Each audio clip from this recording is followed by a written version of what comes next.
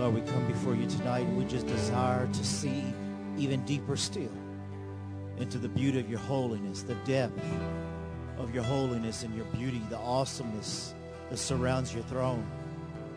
Lord, we praise you for this spirit that is here tonight. Thank you for these priests of the Lord as we've come together with a desire just to enter into the holiest of holies.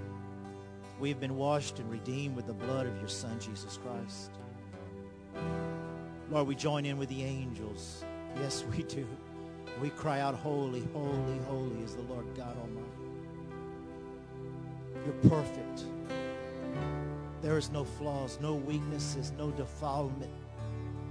I thank you for transforming us with that spirit of holiness, that the enemy cannot stand before that which has been purged and cleaned by the blood of the Lamb, Christ Jesus. We worship you and we glorify you. We thank you for the covering of the blood and of the holiness. We thank you, Father, right now for your blessing upon everyone who's here.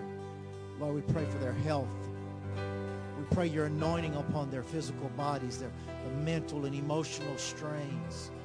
Father, I just praise you even for a spirit of peace and comfort that is able to conquer and defeat any stress, discouragement, and pressure that is trying to pull them down in despair.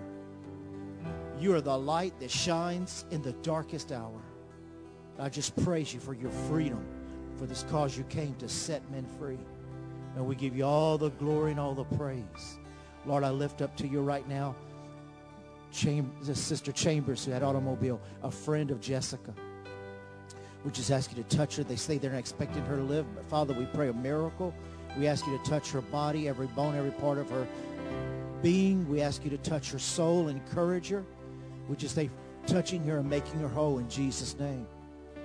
We thank you, Father, for those who are here who are standing on your word, that they are the healed of the Lord. And we agree, and we just want to thank you with thanksgiving that there is no evil reports among us. There is no sickness or disease in anyone's body or organs. Thank you for complete and total healing 365 days of the year. Nothing can be clogged. Nothing can be broken. We give you praise and glory in Jesus' name. Turn to somebody next to you. Would you shake their hands, hug their necks? Just tell them I love you in the love of the Lord. I'll bless you. I'll bless you in the name of Jesus. Hallelujah.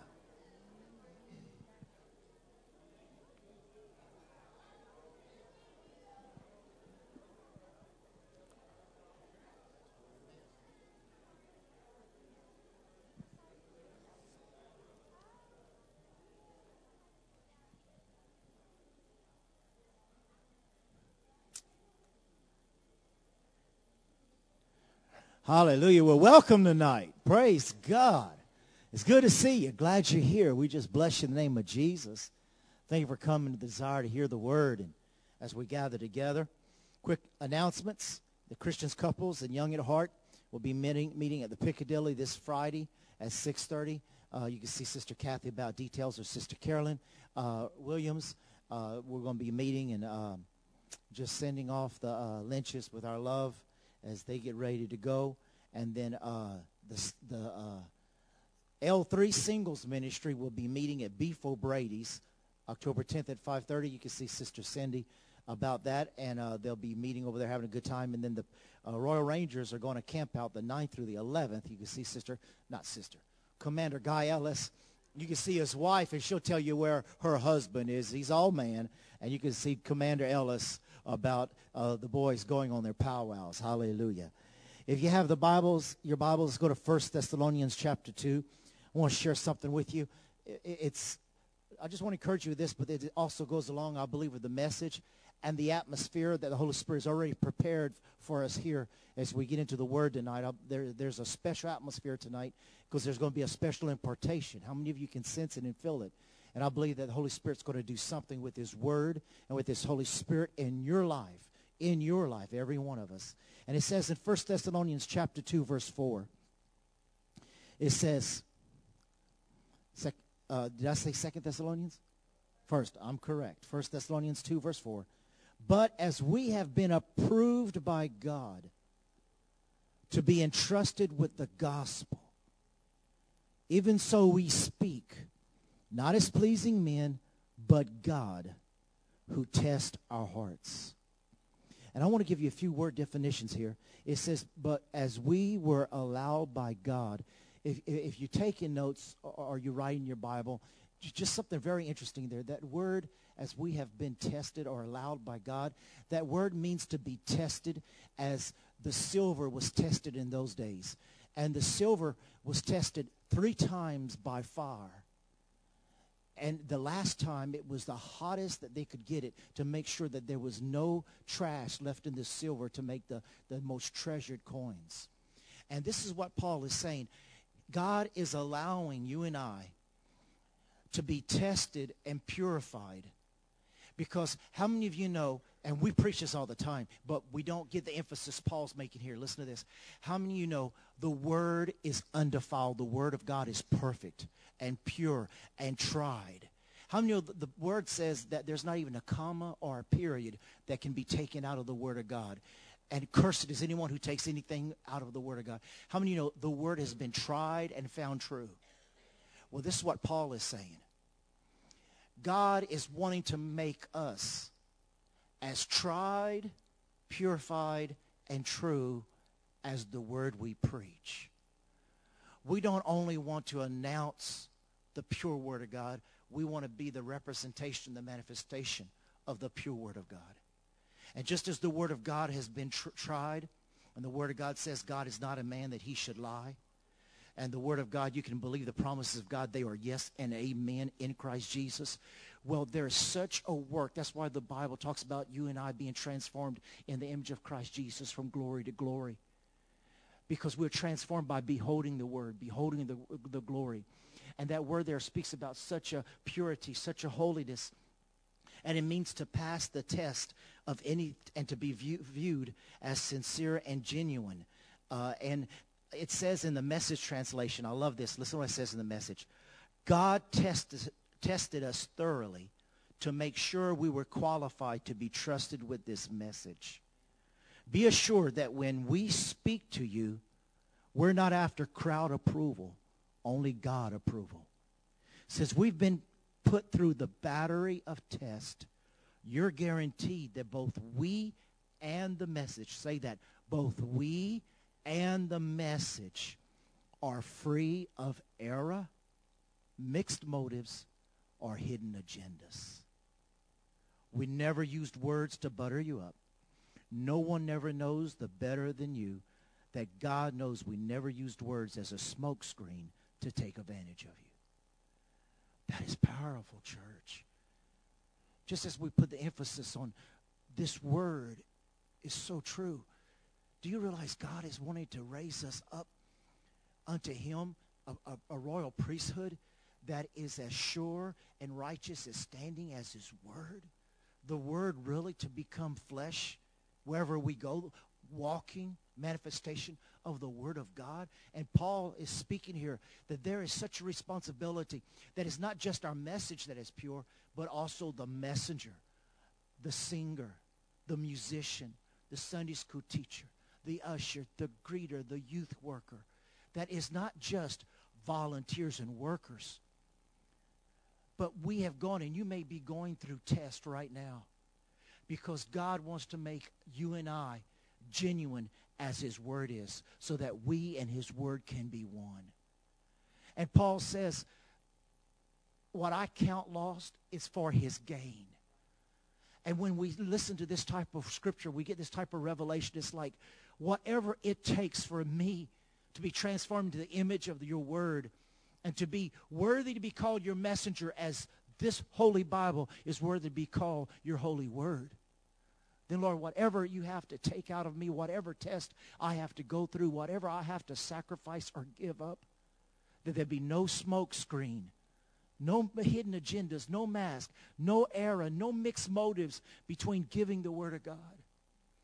And that's why I believe judgment starts in the house of God. I believe that God is bringing America to a place where God is cleaning his church, and he's making himself ready a bride without spot and wrinkle, and that the bride is going to be glorious as his word, because we are dressed with his word. And so, Father, we come before you, a Holy Spirit, a Spirit of truth.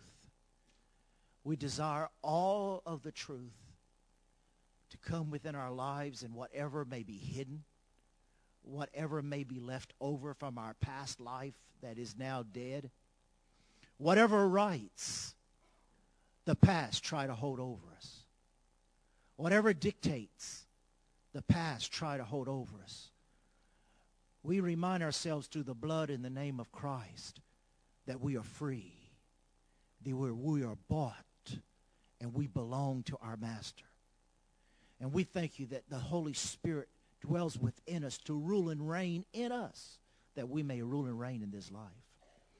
And we are gathered tonight because we desire that your word go to work inside of us, into our hearts, our lives, that we be transformed from glory to glory, that we continue to grow in every level and every part of your word, to be more like Christ, to have that more intimate relationship with you, Father, because we love your word, we keep your word, and we're doers of the word. We thank you and we praise you for this in Jesus' precious name. Amen. With ushers come forward, we're going to receive tonight's offerings and tithe. Hallelujah. God bless you as you give. We thank you for being here, and may the Holy Spirit just really minister to you. God bless.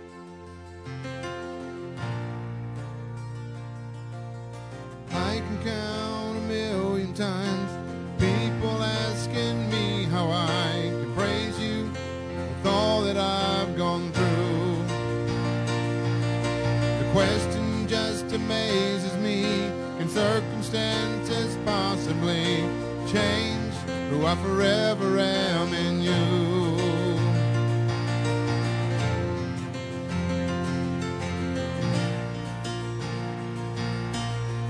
Since my life has changed long before these rainy days, it's never really ever crossed my mind to turn my back on you, oh Lord, the only shelter from the storm. But instead I draw closer through this time. So I pray, bring me joy, bring me peace, bring the chance to be free. Bring me anything that brings you glory. And I know there'll be days when this life brings me pain. But if that's what it takes to praise you, Jesus, bring the rain.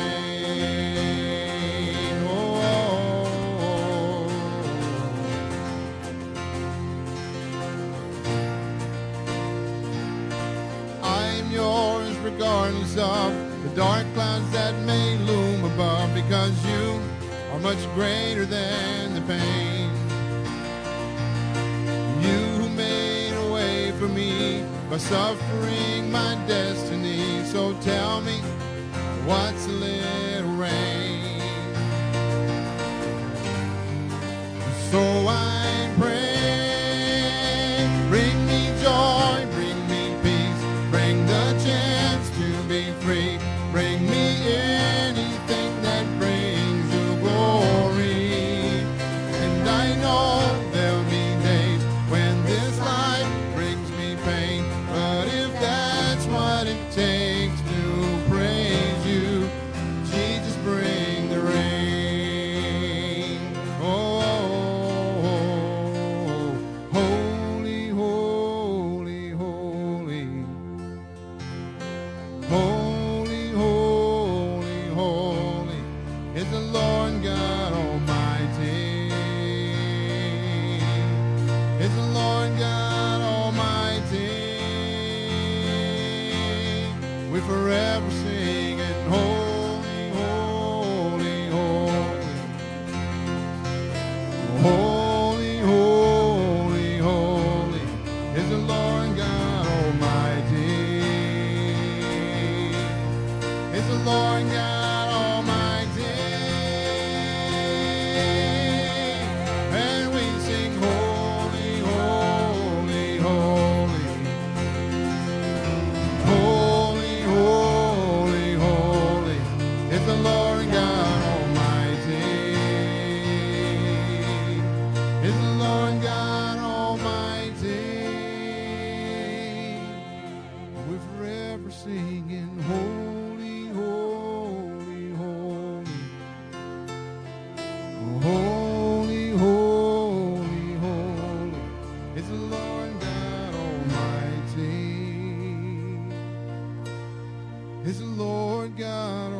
Almighty.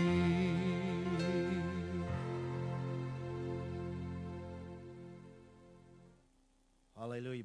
You believe he's holy and he's mighty? Oh, hallelujah. You know, I was thinking, Brother Mike, that for years you hear people say that whatever you hear the pastor speaking on, he's usually preaching on what he's going through. But when like they'll say some preacher's preaching on this problem, it's probably because he's got that problem. You heard that? Brother Benny, you probably heard that too. Kind of a little quote that would stamp on preachers that, well, he's preaching on that. He's probably got a problem in that area. But after I read to you, I was sitting there thinking about what I read from the Apostle Paul, was that he's raising up ministers that are not preaching out of their weaknesses. He's raising up ministers who are preaching out of their strengths. Because we are not preaching a gospel of what we are weak in. We're preaching the gospel of what we are strong in. We're not preaching something that I need help in. I'm preaching something that I have gone through the fire, been proven in. So that, I think, isn't that good? Hallelujah. And I believe that's what God is doing in the body of Christ. And I believe that's what God's doing in the ministry. Because even yesterday, a minister came out on the internet confessing, that he's really a woman, but he had a sex change, and now he's a man. Y'all might have read that. And he confessed it to his whole congregation, and they respect him and love it for him. Well, good for him. But I believe that God is raising up people. For one, I believe he's raising up men to be men and women to be women. Amen, Brother Charlie. We ain't confused about that, are we? Hallelujah. But I want to just share some things with you tonight. I want to start off. I read this with you last week, and I just love this because it goes into the heart of Paul. Boy, Paul's such a man of God. I can't wait to see his mansion. Man. But he had a heart of Jesus. And it says in Matthew 20:28, even as the Son of Man came not to be ministered unto, but to minister, and to give his life for many. The Message translation, it says, he came to set free the hostages. And you and I were held hostage, and we're going to be speaking about hostage situations tonight as we get into Paul's letter. As you know, we're studying the book of Romans. And there's some things here that I believe that is going to bless you and encourage you and strengthen us and get us to where we need to go. So open the word to Romans chapter 1. And you're going to see that Paul had a heart of Christ, and we're gaining that heart. I believe it's getting stronger in this body and in the body of Christ around the United States and America about how he is raising us up to be able-bodied ministers. And we want to greet everybody by internet. And we got just the most awesome email yesterday from a native pastor from India. And he said that he was going over websites, and he found our website, and he's been listening to our messages. And he was saying how it's just been feeding him. He wrote some special notes, and he says, please do not change anything about your message. That's the type of message we need. And he just wrote a 2-page email, and if he's listening, we bless you, and we love you, and thank you for that letter. And it's amazing what the Internet's doing, how many people are listening by Internet. But also I want you to be praying. We got some people coming in to be checking out different stuff, and many of you probably were here when I got a word that we'll be going on TV, and they even rebuked me for a spirit of fear for getting on TV. And the thing about the spirit of fear about getting on TV is not so fearful being on TV, it's just not wanting to be a regular TV evangelist. But how many of you know that I have a special tongue that buffets me to keep me from being exalted above measure? And that I know once I'm on TV, I will be getting emails to tell me my mistakes just like you tell me my mistakes.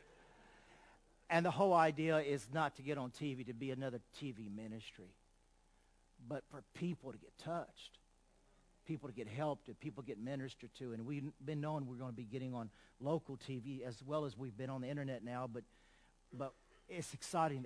I shared with you the scripture the Lord gave me that when the 2 spies got into the house of Rahab the harlot, believers can't get in. A believer should not be going into a house of a prostitute. But through TV, we can. Through TV, we can get in the crack houses, and we get in the hospitals. Where we can't go naturally, we can go through the message of the glorious gospel. And that's what it's all about. So we're going to be seeing some Rahabs and Rahabolos saved to get in here and to get in the body of Christ and fall at the feet of Jesus. Amen. And so Romans chapter 1, verse 8, Paul starts in this verse here. First, I thank my God through Jesus Christ for you all, that your faith is spoken of throughout the whole world. For God is my witness, whom I serve with my spirit in the gospel of his Son, that without ceasing I make mention of you always in my prayers, making request if by some means now at last I may find a way in the will of God to come to you. For I long to see you, that I may impart to you some spiritual gift, so that you may be established. That is, that I may come and encourage together with you by the mutual faith, both you and me. And you know, if we would just go word by word, it would take us forever. So I'm just going to go through some key points here tonight. And the first one I want you to see here in this first verse, he says, first of all, I greet you that your faith is spoken of through the whole world. Now, if you're taking notes, every one of you are called by God, and everyone can be anointed, first of all, to be an encourager. Write that down, an encourager. You know, there will always be people who look for problems, always people who look for faults. How many know there will always be people who criticize? But blessed are the ones who are always going around to look for something to brag or to make someone feel good about, compliment. Paul starts his letter off, and this is what they teach even in natural leadership. If you want to confront somebody, just don't go blast them. Start off by complimenting what they're doing good. You know, you're doing such a good job, and I appreciate your hard work and all that. And they let the defenses down. And then it's not that you blast them, but it's let the defenses down to where, but we've got to speak about this area that's not working. A lot of times people just go in and blast them and never compliment them. And then you've got a spirit of rebellion starting to rise there. But Paul had the maturity enough to say, you know what? I'm really not out looking for faults. I'm not writing a letter to try to find areas to criticize.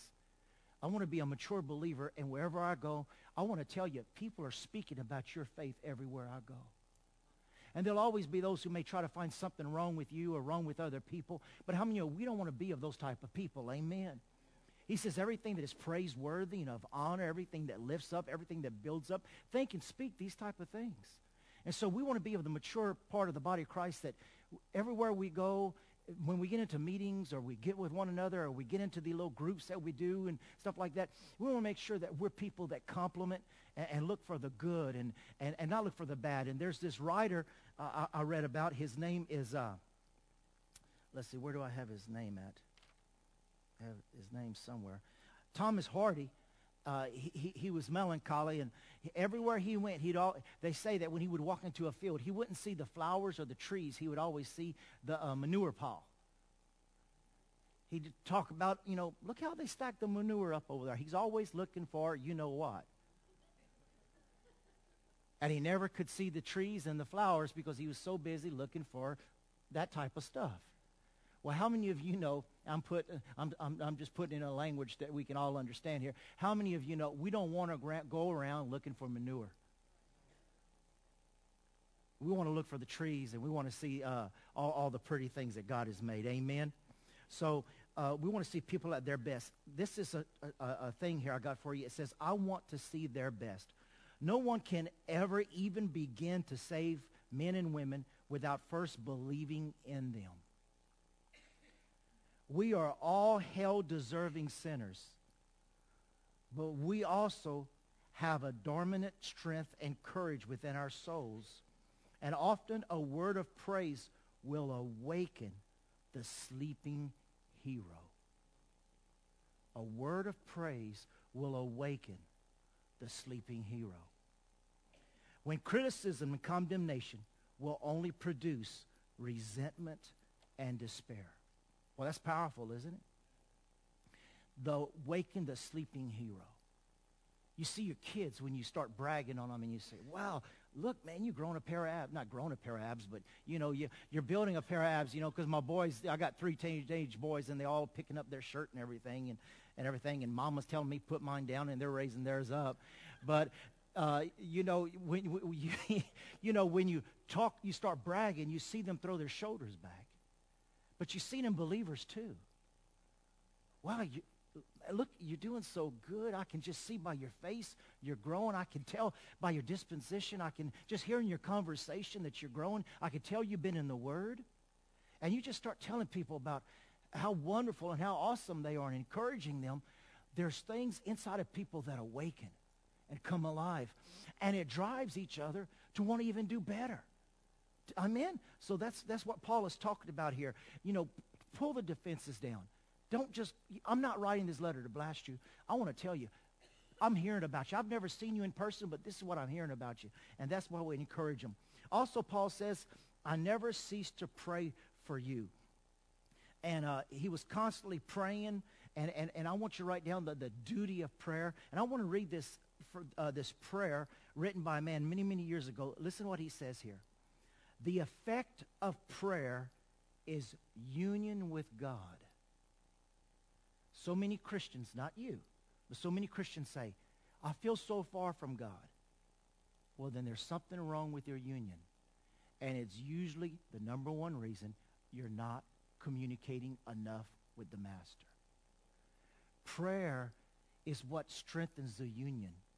Just like communication and love strengthens a marriage, prayer strengthens a union with God. And it goes on to say, and if someone is with God, he is separated from the enemy. Prayer strengthens my union with God, and prayer separates me from the enemy. Isn't that what Jesus said? Pray that you enter not into temptation. How do you not give no place to the devil? You live a life of prayer. Prayer separates me from the enemy. When I'm in union with God, when I'm speaking with God, when I'm opening my heart with God and God is opening his heart with me, he is covering me and I'm being separate. I'm his precious treasure. And in that union and in that communion with God, he is keeping me from the enemy. Under his wings do I trust. Psalms 91, verse 2 and 3. And so this man is speaking this, and I'm saying different things, but I'm adding to it. But it says, the effect of prayer is union with God, and if someone is with God, he is separated from the enemy. Through prayer, we guard our chastity, control our temper, and rid ourselves of vanity. Listen to this. Listen, church. Prayer makes us forget our injuries. Boy, this is a message all in its own. This is a message for church, any church. People still remembering what happened last week and a month and 3 and 4 and 10 years ago. Prayer not only keeps you sheltered from the enemy, and prayer also, that communion with God, it also allows you to live a life to where you're not being bound by the hurts and the injuries of yesterday. Do you remember when so-and-so said that? No, praise God, I don't remember. That has no effect on me. Prayer heals me of the injuries. It makes us forget the injuries, overcomes envy, defeats injustice, and makes amends for sin. Through prayer, we obtain physical well-being, a happy home, and a strong, well-ordered society. Prayer is the seal. Listen to this. Prayer is the seal of our virginity and a pledge of faithfulness in marriage. How many know virginity is very important if you want to wear a white gown? And in the body of Christ, prayer keeps us that pure bride for Christ. It shields the wayfarer, protects the sleeper, and gives courage to those who keep vigil. It will refresh you when you're weary and comfort you when you're sorrowful. Prayer is the delight of the joyful as well as the solace of the afflicted. Prayer is intimacy with God and contemplation of the invisible. Prayer is the enjoyment of things present and the substance of things to come. Boy, is that a powerful definition on prayer or what? Was that good? Then where were you last night at intercession? That's what prayer is. Did you pray today? Remember MC Hammer? You got to pray just to make it today. I mean, you got to remember that famous quote, if you're from the 80s, which is Z Cavaricci's, remember? You got to pray just to make it today. But the importance of prayer. I want to show you a few scripture. Mark yourself in Romans, but look with me in Psalms chapter 5. Because if we're going to have the heart of God and all these benefits of prayer, Prophet Samuel says, it's a sin if I do not pray. But Psalms chapter 5, I want to read some scriptures to you. Just a few scriptures before we go on here. And it says in Psalms chapter 5, verse 1, listen to David. Listen to his heart here.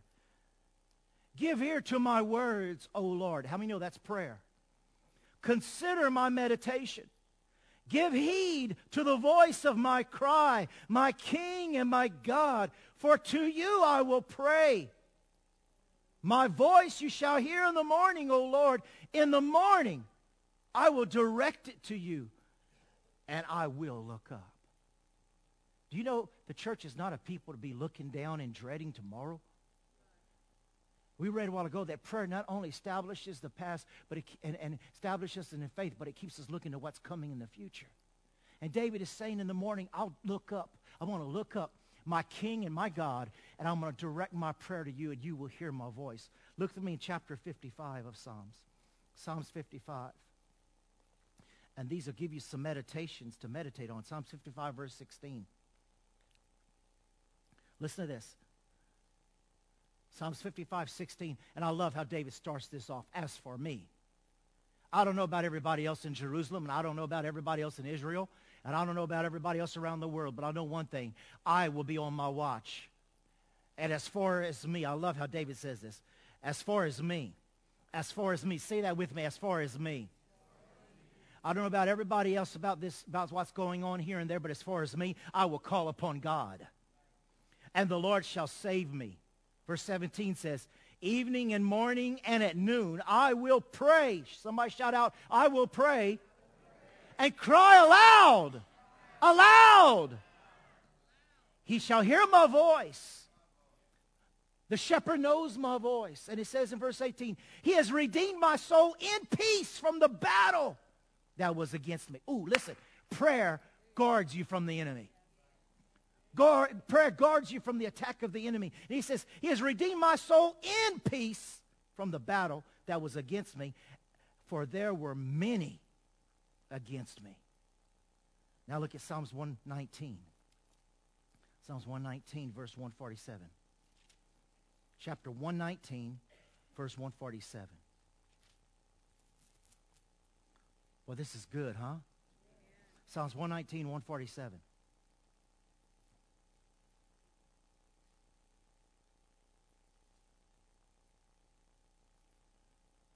Verse 147. It's in there.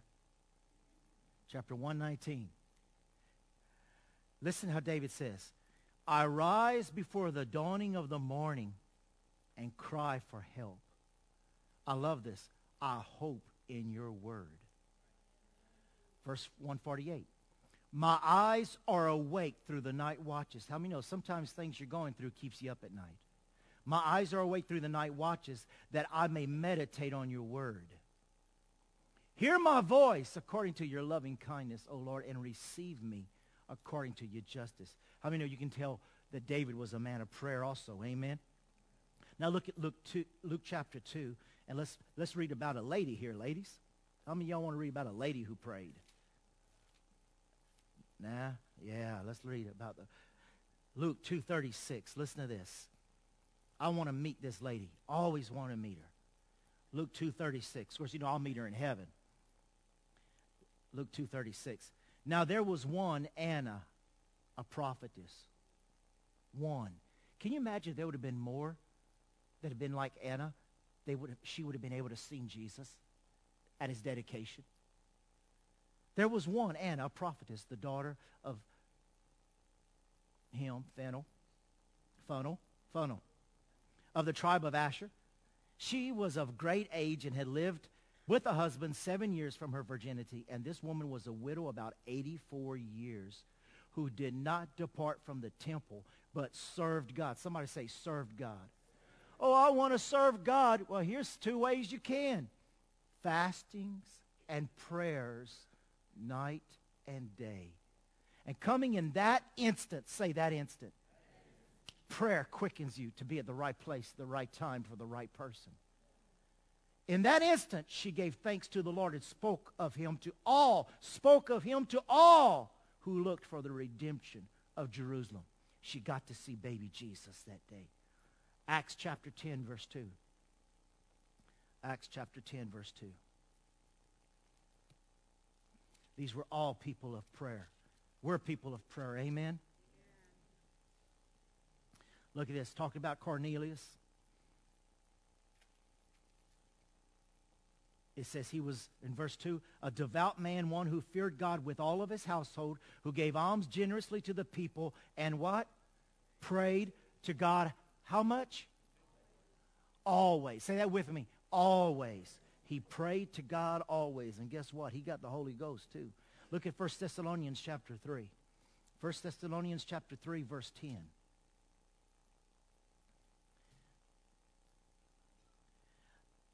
Night and day. How many times have we seen this now?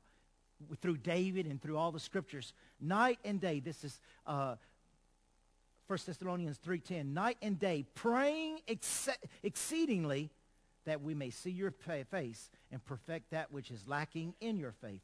Praying how much? Exceedingly, night and day. Now go back with me to Colossians chapter 4. Colossians chapter 4. Wednesdays is always our discipleship night. So how many of you know we believe in using the Word of God? Amen. Look what it says in Colossians chapter 4, verse 2. Continue earnestly in prayer. Continue earnestly in prayer, being vigilant in all with thanksgiving. Meanwhile, praying also for us that God would open to us a door for the Word to speak the mystery of Christ, for which I am also in chains, that I may make it manifest as I ought to speak. So you can pray that for others, but you can pray that for yourself too, that God will be able to manifest through your lips the word that will be able to give people hope and give people peace. And we won't have time to look at it tonight, but write down 1 Chronicles 16, 8 through 11. 1 Chronicles in the Old Testament, 1 Chronicles 16, 8 through 11. And that is one of the awesome prayers of David. And so you need to go read that later on. But going back to Romans chapter 1, I want to try to continue here before it gets too late. It says in verse 11, "For I long to see you, that I may impart to you some spiritual gift, so that you may be established." Now, the word established, if you're taking notes there in the Greek, means to fix, to make fast, and to strengthen. So once you write that down, to establish means to fix, to set, to make fast, and to strengthen. So that way you can say, you know, Lord, teach me how to pray. Well, I'm teaching you through my word. Lord, give me a word to strengthen my brothers and my sisters. Give me a word that is able to make them set fast. As Brother Floyd was getting ready to go for that operation, Lord, I just don't want to pray, but give me a word from the Holy Spirit to give him a word to make him strong and steadfast as he gets ready to go through this, knowing he will come out well and he will come out alive. And someone came to me a while back and said to pray for him. They had a fear of going underneath anesthesia. And so we were able to pray for them, and the Spirit of the Lord give you a word just to encourage them. And you're praying with somebody, and in the foyer, greeters, messengers of God, the encouragers of the church. When they come into the church, you ought to pray this: Lord, help me to establish, to fix, to set, to make fast, to strengthen those coming in this morning. Give me a special sign and an unction of the Holy Spirit to better share a word with them, or someone I see in the auditorium for the first time, or someone sitting on the next to me. And then verse 12 uses the word comfort. And that word comfort in the Greek means to strengthen and to console together. To strengthen, to console together. It's what we must do when we come together and encourage one another. And we won't have time to go to it, but just write this down. Colossians 2:7. Colossians chapter 2:7. They both say that more or less the same thing. Colossians 2:7. 2 Thessalonians 2:17 speaks about being rooted and grounded. Say that with me: rooted and grounded. And see, going back to what I was speaking about, how to be able to be a message poured out, I've got to be rooted and grounded so that I'm not always the one needing encouragement, but I'm rooted and grounded to where I can be the encourager. I used to be the one that you'd give the napkin to cry on. But now I'm the one who's giving you the napkin, and I'm praying over you while you're crying. And we don't have to cry on each other's shoulder, but God is strengthening and rooting me so that now I can help you strengthen your roots so that you be rooted and grounded, and we all can become able-bodied ministers in the body. Amen. So Paul's sharing his heart here. And now I want you to see the scripture I really wanted to get to tonight. In verse 13, he says, "Now I do not want you to be unaware, brethren, that I often planned to come to you, but was hindered until now, that I might have some fruit among you, just as among other Gentiles." Verse 14 now. Here we go, and we'll finish with this tonight. "I am a debtor both to the Greeks and the barbarians, both to the wise and to the unwise. So as much as is in me, I am ready to preach the gospel to you who are in Rome also."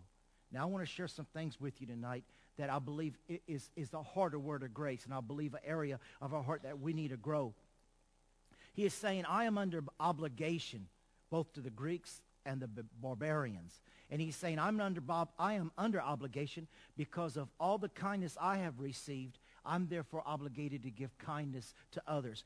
Paul is saying, if God had mercy on me, I am obligated to have mercy upon all men, no matter who they are, what their background is, and where they came from. Now listen, as we get into this more and more now, this is where I wanted to get in tonight. There is no disease, no sin, no filth that I cannot reach out and love that person because I remember the filth that I was in when he found me. And I am obligated to love you no matter where you were and what you done. I am obligation from the Holy Spirit to do my best to help you and strengthen you, encourage you and comfort you and help you get rooted no matter where you've been and no matter what you've come from, because I know where Christ has rescued me from. There is no judgment in my heart because I do not want to be judged before my God. And I want you to hear this of him. Because of all that I have received from them and because all of it is my duty to give to them, I am under the obligation, and I love this in the Greek, to all sorts of people. Now listen to this. He says, I'm under obligation both to the Greeks and the barbarians. In the Greek language, he's not talking about the race Greeks. He's talking about the Greeks that are the influential, the well-educated, and the rich. But then he's talking about the barbarians, which the word barbarians comes from the word which they used to mock the simple, ignorant people by going, ba-ba-ba-ba-ba-ba-ba. Maybe you've heard people tease certain people that way by you stupid, and stuff like that. Well, that's what that word barbarians means. You stupid. And Paul is saying, I am just as obligated to pour out everything that God has put within me. Not only to the high-influential, the ones who smell good, the ones who look good, the one who has their life and act together. I put no less effort in reaching the most ignorant, hurt, downcast, untaught, sinning, hurting person, as well as those who seem to have their act together. I am obligated by the call from Jesus Christ to help the ones that everybody wants to reach, and just as much compassion and love and effort help the ones that nobody wants to have nothing to do with. That's what Paul is saying right there. We were eating at a restaurant with the family the other day, and it's that Texas restaurant, and I was sitting there, and they had this huge picture of this Indian, American native. And in his face, I told my wife, the tears were just coming in my eyes, and I'm thinking, here I am in a restaurant, Jesus, help me. But I said, honey, look at that picture. You can see his pain and his anger in his eyes. And some people might think, that is just an awesome Western picture. But to me, it was like those are a people who are so hurting and so neglected. And you'll be hearing from Brother Mike, and we got Ken Goods already started. we're supposed to be having a missionary come in November, another one who's working with the Navajos, and we want to get canned goods and clothes together. And then maybe even this summer there's a possibility of a missions trip or two for people who will go to New Mexico, minister to people who are out in the middle of nowhere. And you know, the African Americans, thank God, you know, they've been able to speak out and they've been able to get their rights, and they were able, you know, equal rights, and women have equal rights, and now gays are fighting for equal rights. But, you know, you never hear about the American Indians on Washington or on the Mall. You never hear of them on TV being interviewed by Glenn Beck or some of these others saying, we are just American as anyone else. You never hear them even speaking up for themselves. And Paul is saying, I am called to the lawyers and the doctors, but I'll treat the little Indian who lives in a hut that doesn't even own a pair of shoes and doesn't know where his next meal is. I'll preach just as long and just as compassionate to him as I would to a doctor who lives in that fancy neighborhood with the gated community.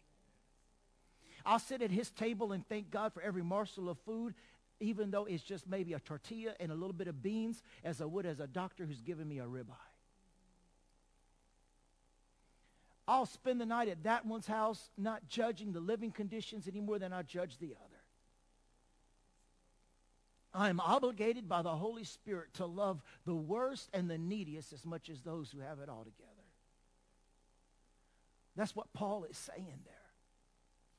He said, I am called to help even those that no one else wants to help. I am obligated by God to help them. They used to have this quote that said, the barbarians must stumble on the truth, but it takes a Greek to understand.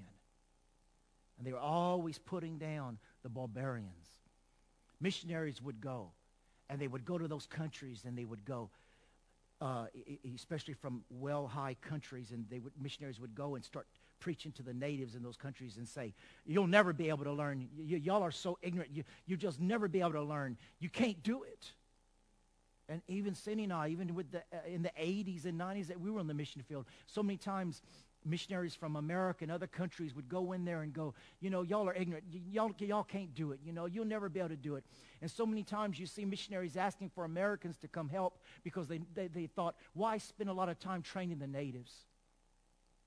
But some of the greatest ministers today that are never known are out in those jungles and in those rivers and in those mountains preaching the gospel of Jesus Christ with nothing and nobody to encourage them. And when we get to heaven, it's going to be those who will be in line first. The least shall be first. Who are preaching the gospel, making $10, $15 a month, have no vehicle. They're walking. They have part of the Bible's ripped out. They don't have translations like we do. And they go and they keep preaching week after week after week, stoned, beaten, their family threatened. And they get on their knees and they pray for those who just beat them. Paul is saying, I am indebted to preach to them.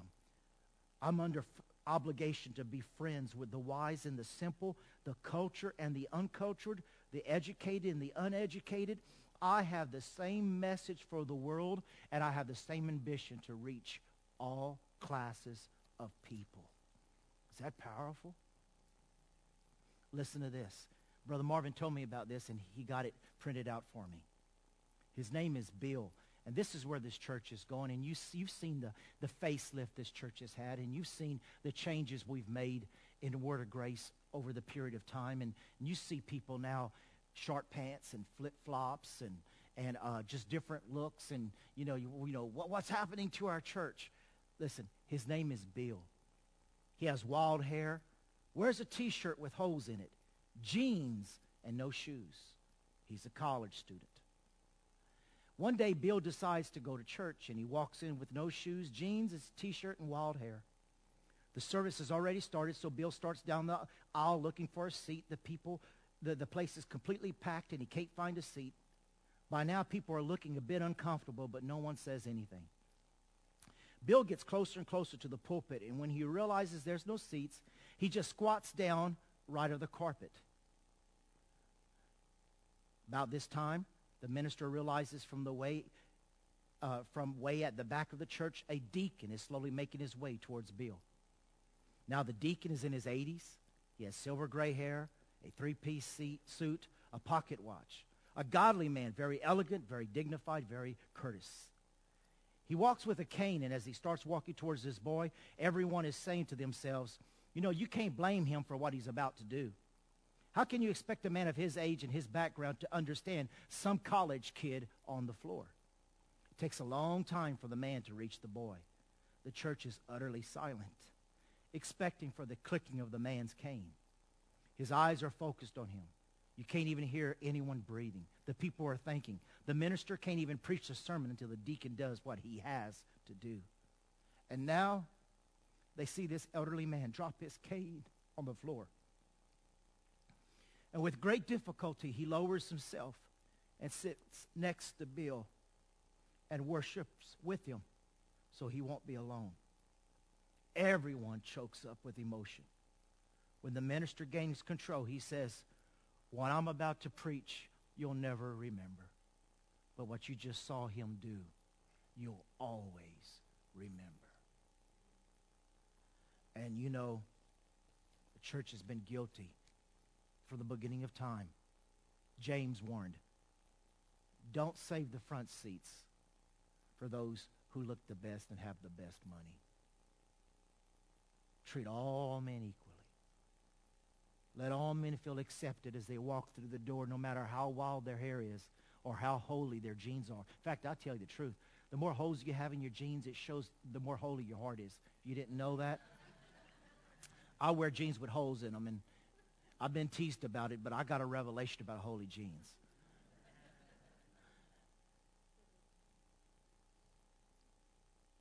But it's wonderful what God has been doing in this church, and when I read this in the Greek, I got even more excited. Because we got past the looks and looking at the person and saying, praise God, somebody else has come in church. Someone's coming seeking, and Jesus is here to save and to seek that which was lost. And Paul has said, I am indebted and obligated to help all people, no matter what their background's been, a deep seat of obligation, like an outstanding debt. How many of you make payments every month? Well, you know what that means. Every month, you got to make those payments so you'll lose your car or something, or your house or something like that. Paul is saying, I am debted every day because I am saved every day. Therefore, I am debted to people, no matter what class they're of, every day. The payment is made. My payment to Jesus is made by me proclaiming his gospel. My payment to my debt to Jesus is by loving people that nobody else would want to love. That means I'm to love foreigners, barbarians. I'm ready to speak to anyone regardless of who they are. It's not Paul's business to decide who is ready to hear the message. It's only my business to give the message from people with all walks of life. The word debtor means to owe. It means obligated. And it means bound by duty. Bound by duty.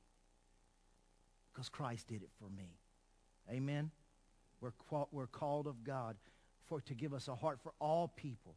And that word debtor also means to have an intense, write this down, the word debt means to have an intense, unwavering, unrelentless, powerful sense of debt.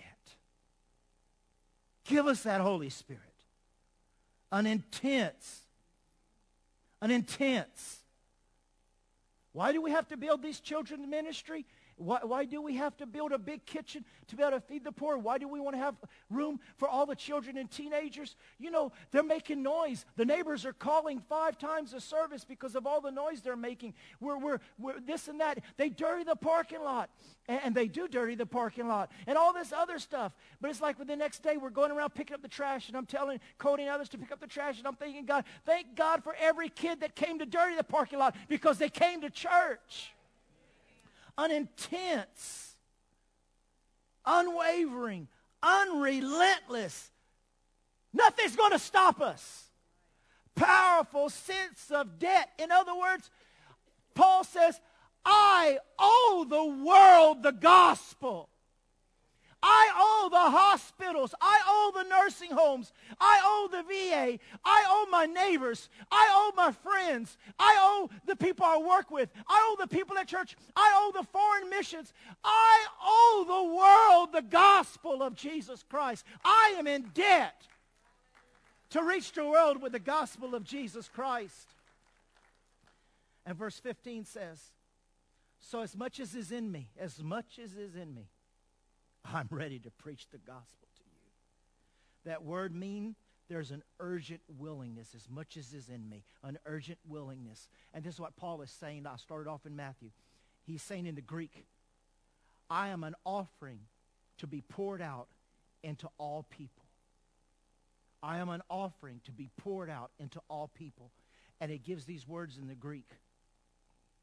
All my energy, all my effort, nothing's keeping me back from reaching out to all classes and types and races of men and women. All my effort, all my energy is to share and teach for the glory of Jesus Christ. Just to give you these scriptures, and I've already passed my time, but 1 Corinthians 9:16, for though I preach the gospel, I have nothing to glory of. For necessity is laid upon me. Yea, woe is unto me if I preach not the gospel. Pah! I have nothing to glory in. It is of necessity. To go into the world, to go into the highways and the byways, it's of necessity. And woe is me if I do not pour myself out with everything that I have, with not keeping nothing back. Matthew 10:7, as you go preach, saying the kingdom of heaven is at hand. Matthew 10:27, what I tell you in darkness, you speak in the light. And what you hear in the ear, preach upon the housetops. Matthew 16:15, he said, go into all the world and preach the gospel to every creature. Luke 9:60, Jesus said unto him, let the dead bury the dead, but go thou and preach the kingdom of God. John 9:4, I must work the works of him who sent me while it is day. The night cometh when no man can work. Acts 4:20, for we cannot but speak the things which we have seen and heard. Acts 5:20, go, stand and speak in the temple to the people all the words of this life. Jeremiah 20:9 says, for his word was in my heart as a burning fire shut up in my bones. And Amos 3:1 says, the lion hath roared, who will not fear? The Lord hath spoken, who can but prophesy? I am a debtor, I am ready, and I am poured out.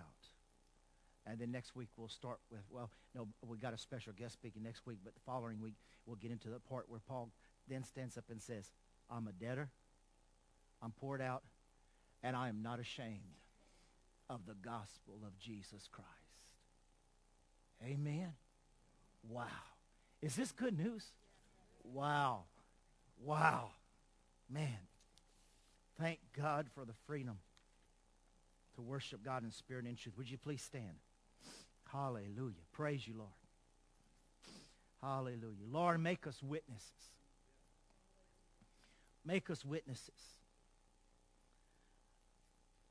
Thank you, Father, that we owe the world the message of our Master and our Messiah. We owe the world through mission projects and feeding programs and through internet and through letters and through going and by ministering here in our town, in our region, and around the world. We are in debt, and we owe the world and everyone we come in contact with the glorious message of Jesus Christ. Thank you for raising up an anointed body of believers, unified with the mission to put our effort and be relentless in pouring ourselves out and not holding back for your kingdom and for your glory. Lord, I thank you that there will not be anyone in this body that will go to heaven and say, do you know I never got to win no one to Jesus? Lord, I thank you that every one of us will be able to say, we have been fishers of men. Even as we have received, we give. And though we may not know nothing, we are without excuse. Because, Lord, you gave us the example of that man who had 5,000 demons.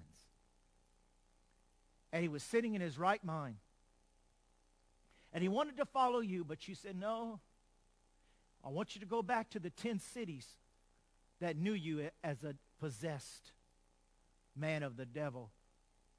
And just tell them your testimony that you're now possessed by the Messiah. And because of that man, when you went back the second time, you weren't chased off. You were received, and revival hit that area. Lord, I ask you to use us with our testimonies to share about your love and your goodness and share about your Son. You love to hear us talk about your Son. You love us to brag about Jesus as the resurrection and the life and the price he paid upon Calvary. Oh, Father, use us to preach this gospel.